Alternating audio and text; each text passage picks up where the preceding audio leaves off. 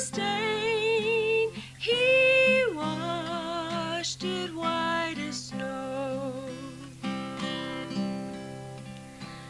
Lord, now indeed I find thy power and thine alone can change the leopard's spots and melt my heart of stone.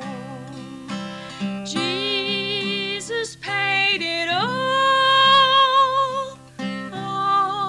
to him I owe. Sin had left a crimson stain, he washed it white as snow.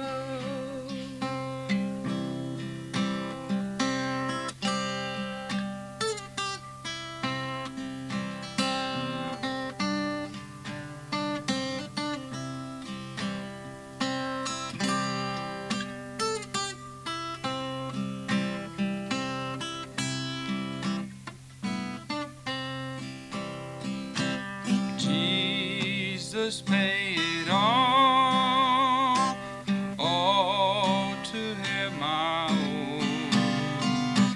Sin had left the crimson stain, he washed it white as snow. For nothing good have I, whereby thy grace to claim.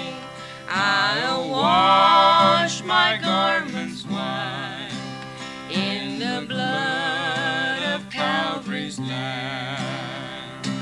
Jesus paid it all to him I owe. Sin had left a crimson stain, he washed it white as snow. And when before the throne I stand in him complete, Jesus died my soul to save, my lips shall still repeat. Jesus paid it all to him I owe.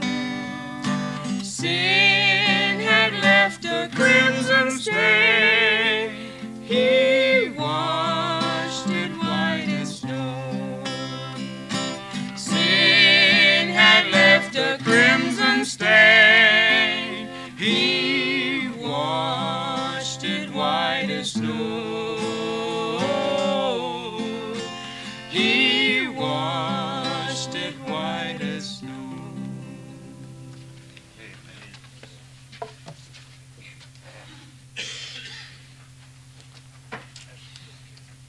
For you to open your Bibles with me to the book of John first. John 17. John 17. Now, last night, Brother Shanks quoted a passage of Scripture when he talked to us for a few minutes about oneness and unity, the oneness and unity of believers, speaking about Lincolnwood Church and Laird Street Baptist Church being one. He quoted that scripture from Psalm 133. Don't turn to it. Stay at John 17. Behold how good and how pleasant it is for brethren to dwell together in unity or oneness. Well, I plan to speak this morning on that subject. I think it would be a profitable study for us. And the title of the message is True Oneness. What is true oneness? Now in John 17, let's read beginning with verse 20. John 17:20. You recognize this as being the Lord's Prayer. This is the high priestly prayer when our Lord Jesus Christ prayed to the Father. And he says in verse, and he's praying about his people. And he says in verse 20,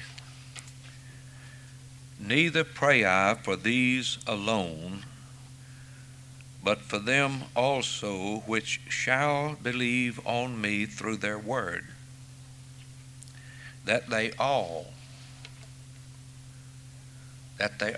these disciples, and these who shall in future generations, millenniums, believe on me through their gospel, that they all may be one.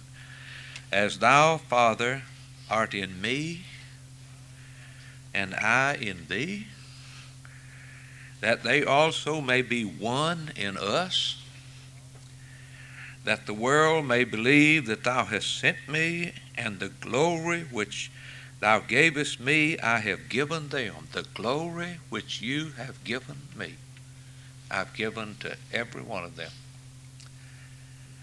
"That they may be one, even as we are one." True oneness. "I in them, thou in me, that they may be made perfect in one, and that the world may know that thou hast sent me and hast loved them as thou hast loved me." That's oneness.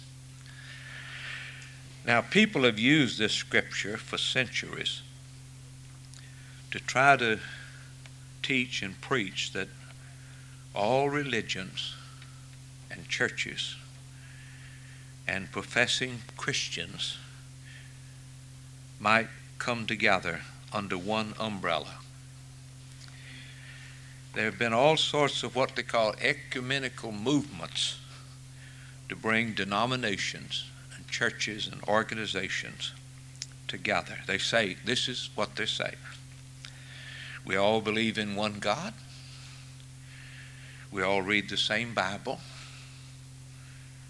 We all believe in life after death.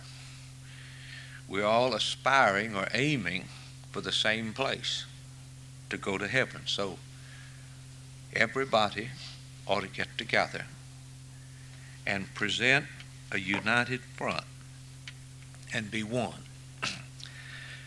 Well, my friends, it'll never be done, because religious people are not one. They're not one.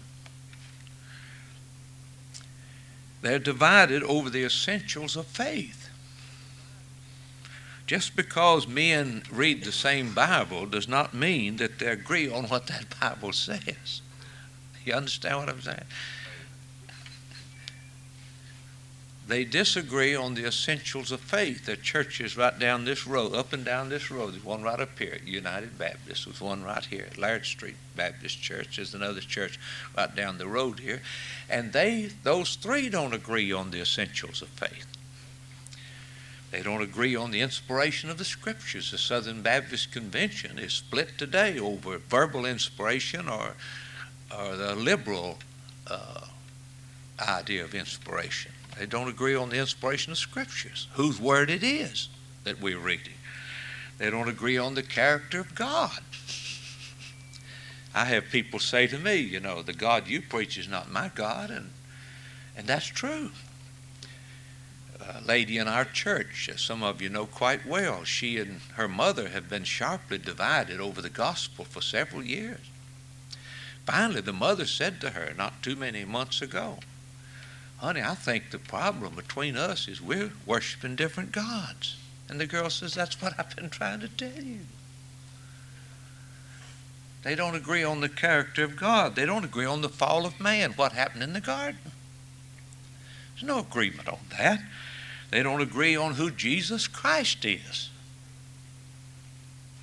They don't agree on his person and work. They don't agree on why he died. They don't agree on his resurrection. Some of them don't even believe there is a resurrection. They don't agree on who the Holy Spirit is. They don't agree on the gifts. They don't agree on the work of the Holy Spirit. They don't agree on the return of Christ, the kingdom of God. They don't agree on the covenant of grace. They don't agree on how God saves sinners. That lesson you taught this morning, the multitude of so-called Christians wouldn't have it for a second.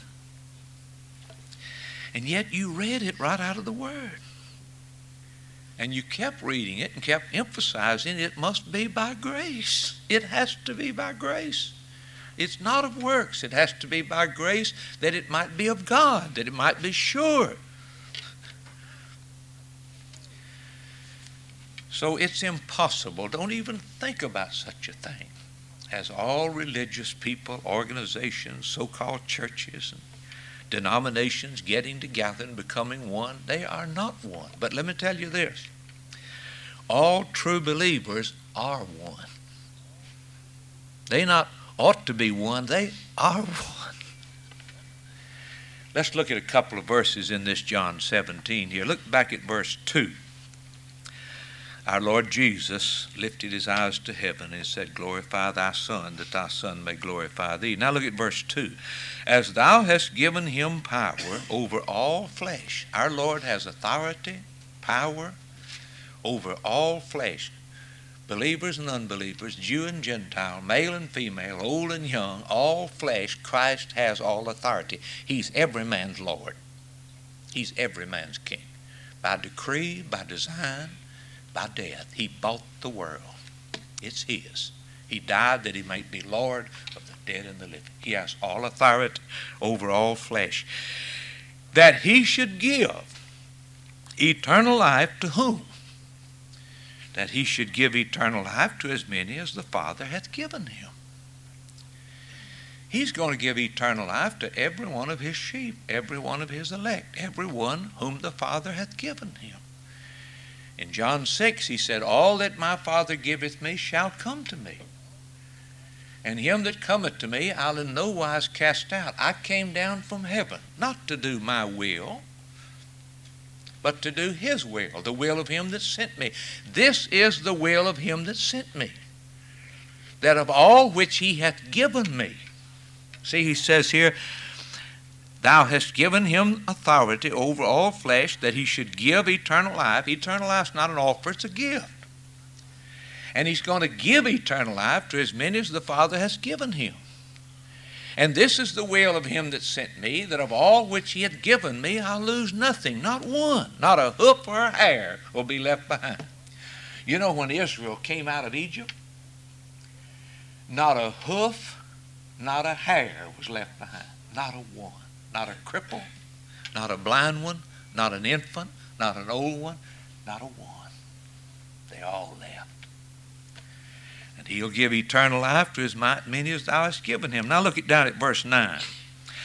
He keeps on talking about these people. He mentions this 6 times in John 17, to as many as thou hast given me. Now look at verse 9 of chapter 17. I pray for them. I pray for them.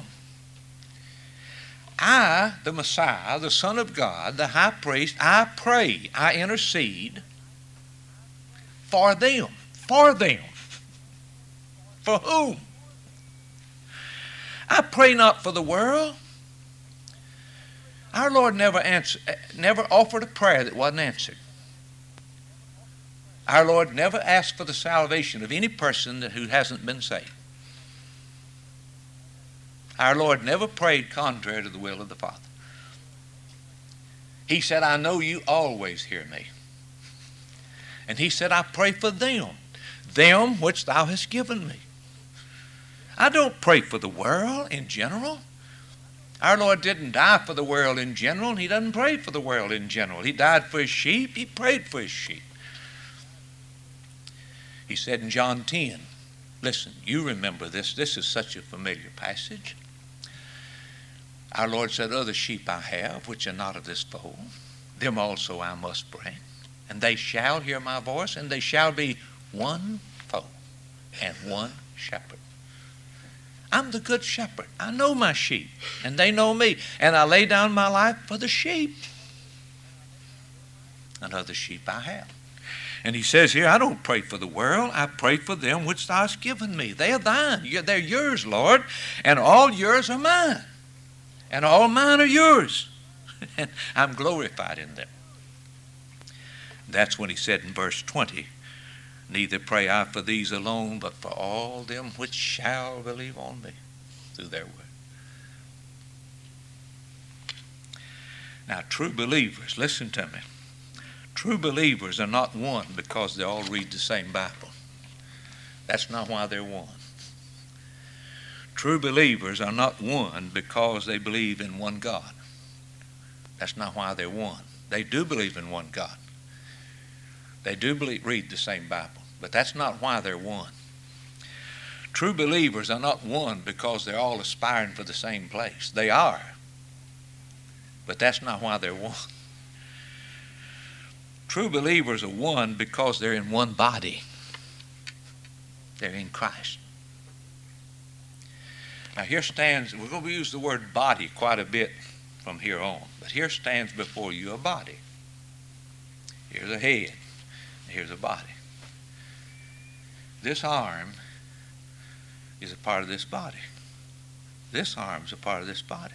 This thumb is a part of this body. This ear is a part of this. This eyelash is a part of this body. The smallest toe, the fingernail, everything that makes up this body is a part of this body.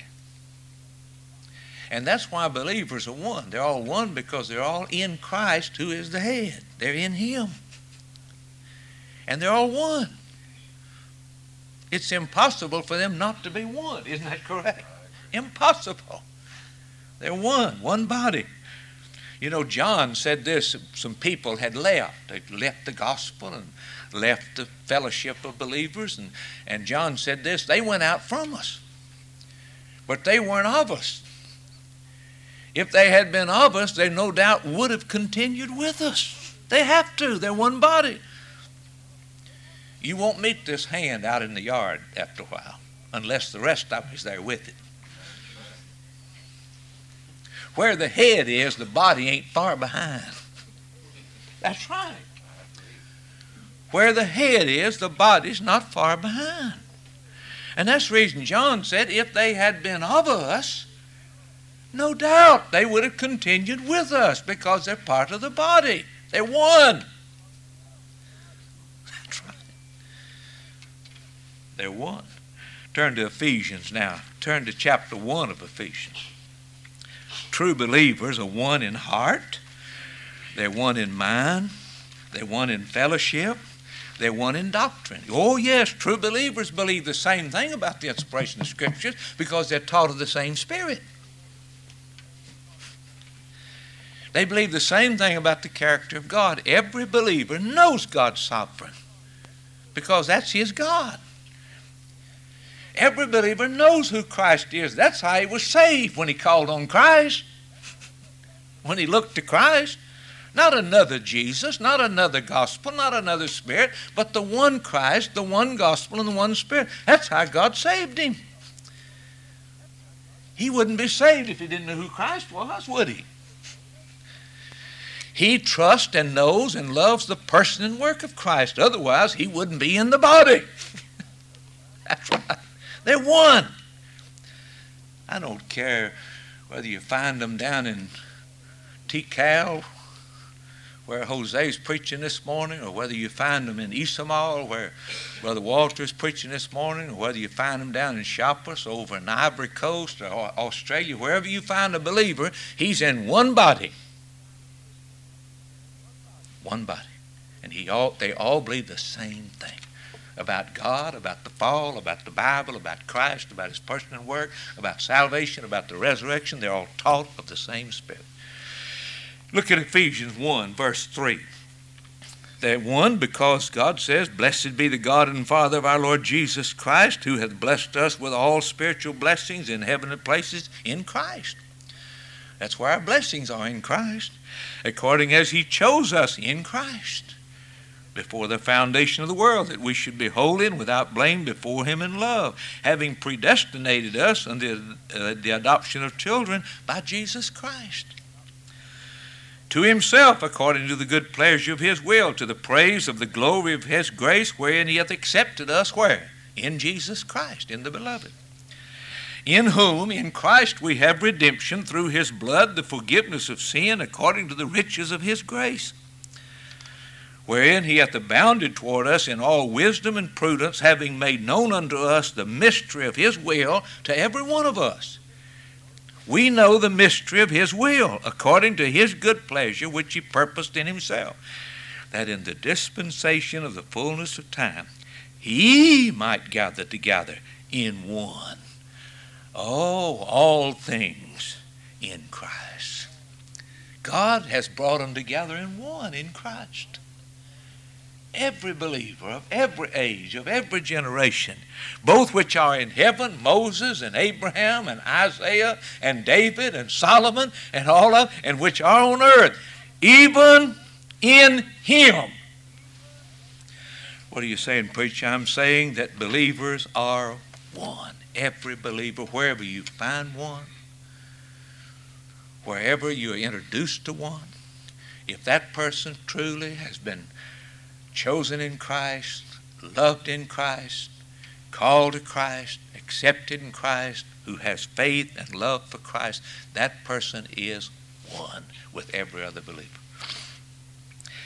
Now, let's go to our text. I'll try to be brief. I want you to see this in Ephesians 4, which the pastor read for us a few moments ago. This is true oneness.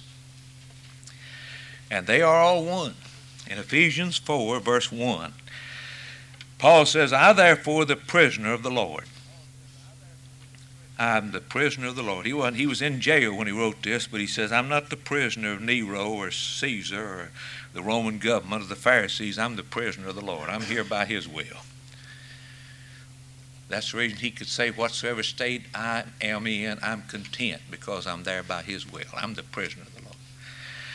I beseech you, you believers, the Bible's written to believers, I beseech you that you walk worthy of the vocation wherewith you are called. Paul is saying here, you believers walk and talk and live in a manner worthy of your calling. Becoming. Remember whose you are, and remember who you are. You're a son of the King. You're a child of God. Remember whose you are and who you are, and walk in a way worthy of your calling and becoming to your station.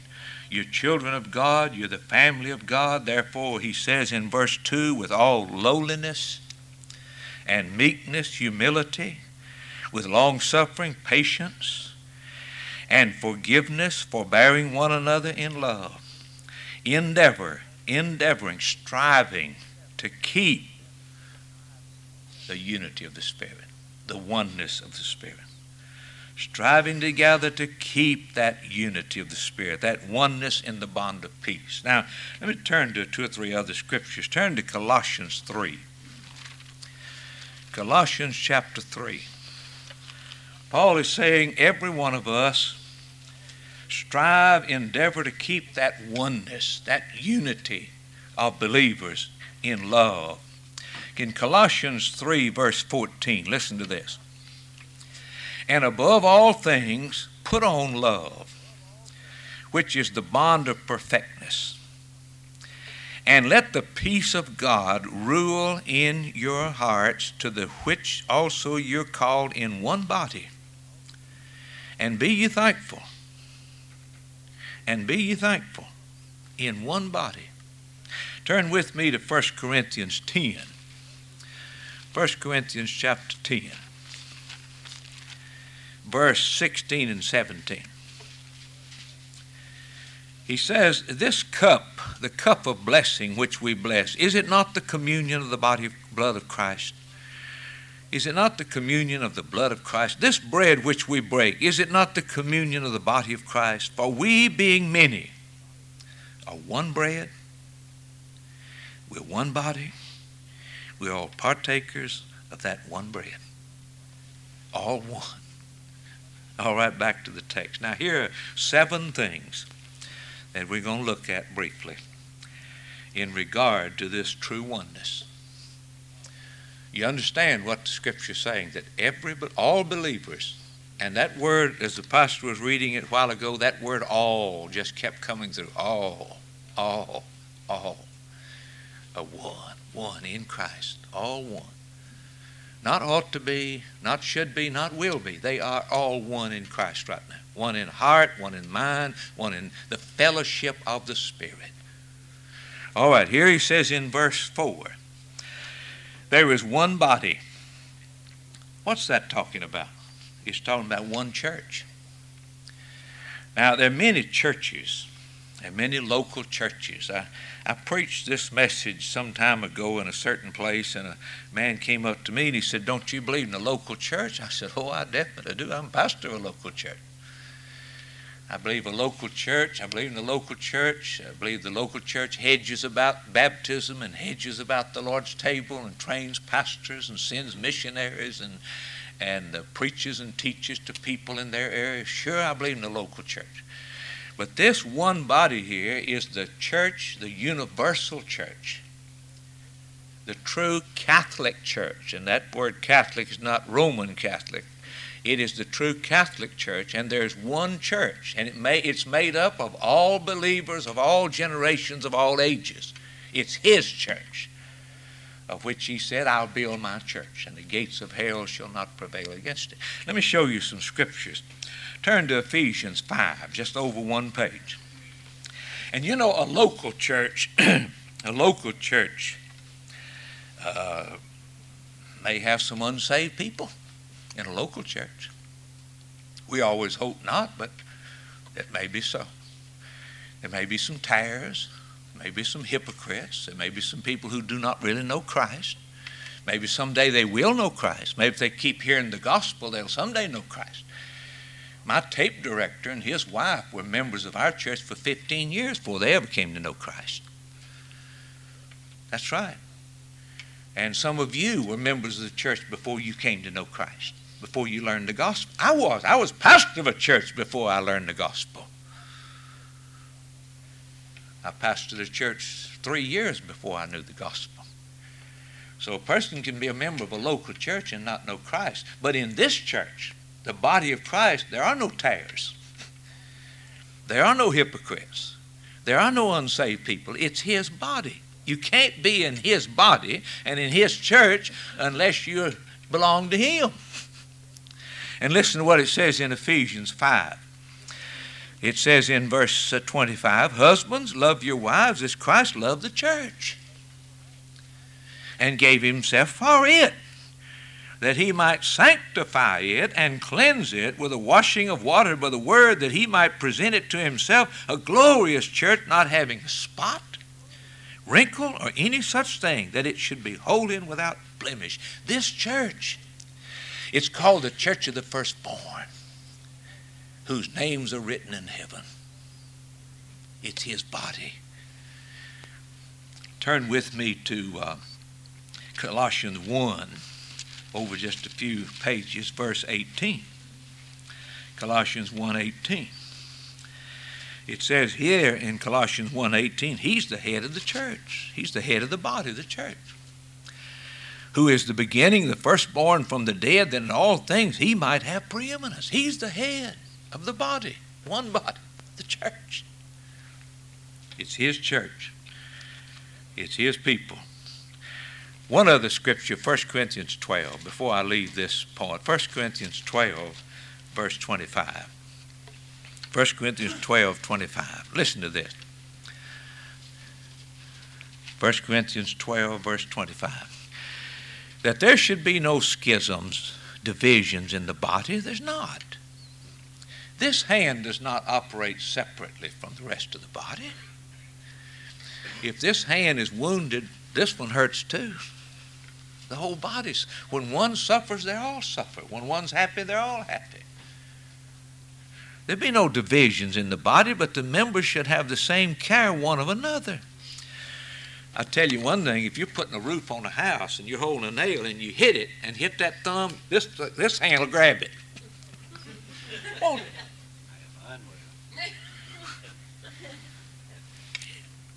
Sympathetic. That's what he's talking about. The members, they do. They say Christians ought to love one another. They do. Christians ought to help one another. They will. Amen. Christians ought to pray for one another. They do. Christians ought to be faithful to worship. They are. That's true. That's oneness. That's oneness. Just like this body operates as a whole. It's the head dictates what it does, and this hand obeys this head. It not ought to, it does. That's right. Let's read on. And whether one member suffer, they all suffer. One member honors, they're all honored. And you are the body of Christ, and members in particular. Now God set some in the body, first apostles and prophets and teachers and so forth. In other words, he gives everybody his own responsibility. I don't ever scratch my head with my big toe.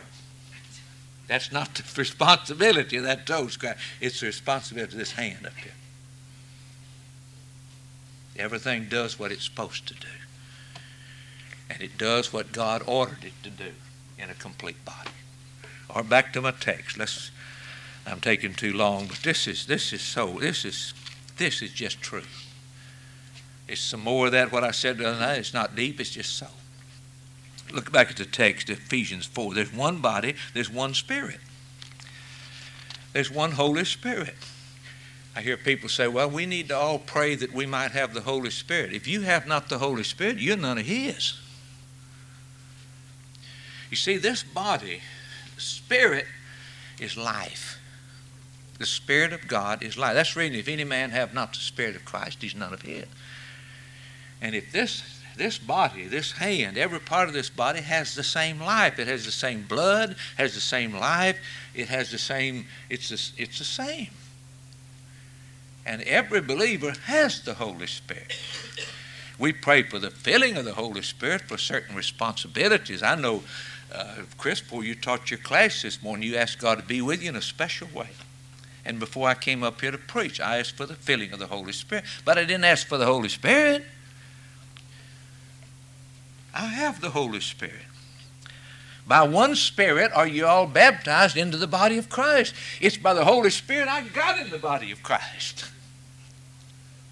No man can call Jesus Lord but by the Holy Spirit. It's the Holy Spirit by whom we're regenerated. We're born of the Spirit of God.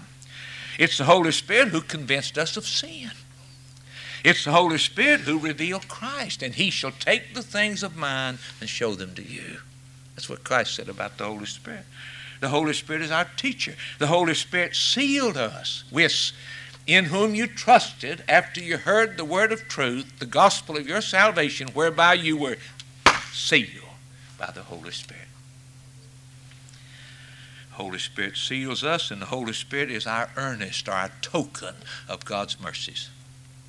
Fellowship, look back at verse 2.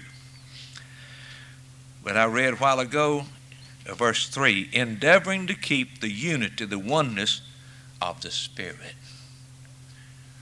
This oneness is of the Holy Spirit. So in this oneness, there's one body, there's one Spirit. Now look at the next one. Even as you're called in one hope of your calling. Now, brethren, we're the called of Christ Jesus. That's just so. There's the general call, there's the effectual call. There's a general call, the call of nature, the call of conscience, the call of providence or judgment, the call of law, the call of general preaching. But there's that effectual call of the Holy Spirit whereby God singles out His elect and says, you come. Zacchaeus, come down. Matthew, follow me. Lazarus, come forth. James and John, follow me. I'll make you fishers of men. Saul, Saul, why persecutest thou me? Whom He foreknew, He did predestinate to be conformed to the image of His Son. Whom He predestinated, He what? Called. He called. And he called you by our gospel. Isn't that what Paul said? He called you by our gospel. This is the way God calls men to preach. When this pastor stands here and preaches on Sunday and Wednesday, that's the gospel by which you're called. And when God, in his own time, to accomplish his purpose, sends that gospel effectually into the heart of a sinner, he calls him. He calls him. Now, what's the hope of our calling? Every one of us has got the same hope. We're in the same body, we have the same spirit, and we have the same hope. What is the hope of our calling? Turn to 1 John 3, and I'll show it to you. 1 John chapter 3. Here's the hope of our calling. 1 John chapter 3. And you've heard this read many, many times on television and radio. You've heard it preached from. And nearly every time a preacher reads it and preaches from it, he preaches on the second coming of Christ. And it does have reference to his return. But I want you to watch this carefully. In 1 John 3, verse 1, Behold, what manner of love the Father hath bestowed upon us, that we should be called sons of God. Every believer is a son of God. Therefore, the world doesn't know us because it didn't know him. We know him, he knows us, and we know each other. Beloved, now are we sons of God, and it doth not yet appear what we shall be. But we know this, when he shall appear, we're going to be like him. We're going to see him as he is. And every man that hath this hope, what hope? We're going to be like him. Isn't that what he's talking about? He says when he shall appear, we're going to see him and be like him. We're going to be like him. And every man that hath this hope, that he's going to be like Christ, he purifieth himself even as Christ is pure. This is what David said. He said, I'll be satisfied when I wake with his likeness. That's my hope, to be like Christ.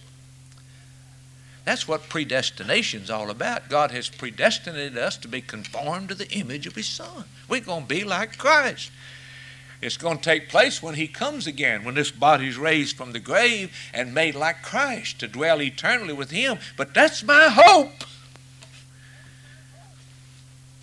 And every one of us, we're one. We have one body. We have one spirit. And we have one hope. To be like Christ. That's our hope. My friends, there are no degrees of glory. Christ is our reward. We're not looking for a bigger mansion than the other fella or a bigger reward than the other fella. There are no degrees of glory. The very ultimate of glory is to be like Christ. What more could a fella have than to be like Christ and reign with him? There's one hope, one aspiration. Isn't that right, Pastor? One hope. Be like him. All right, let's hurry. Let's read this next one here. And he says there's one Lord.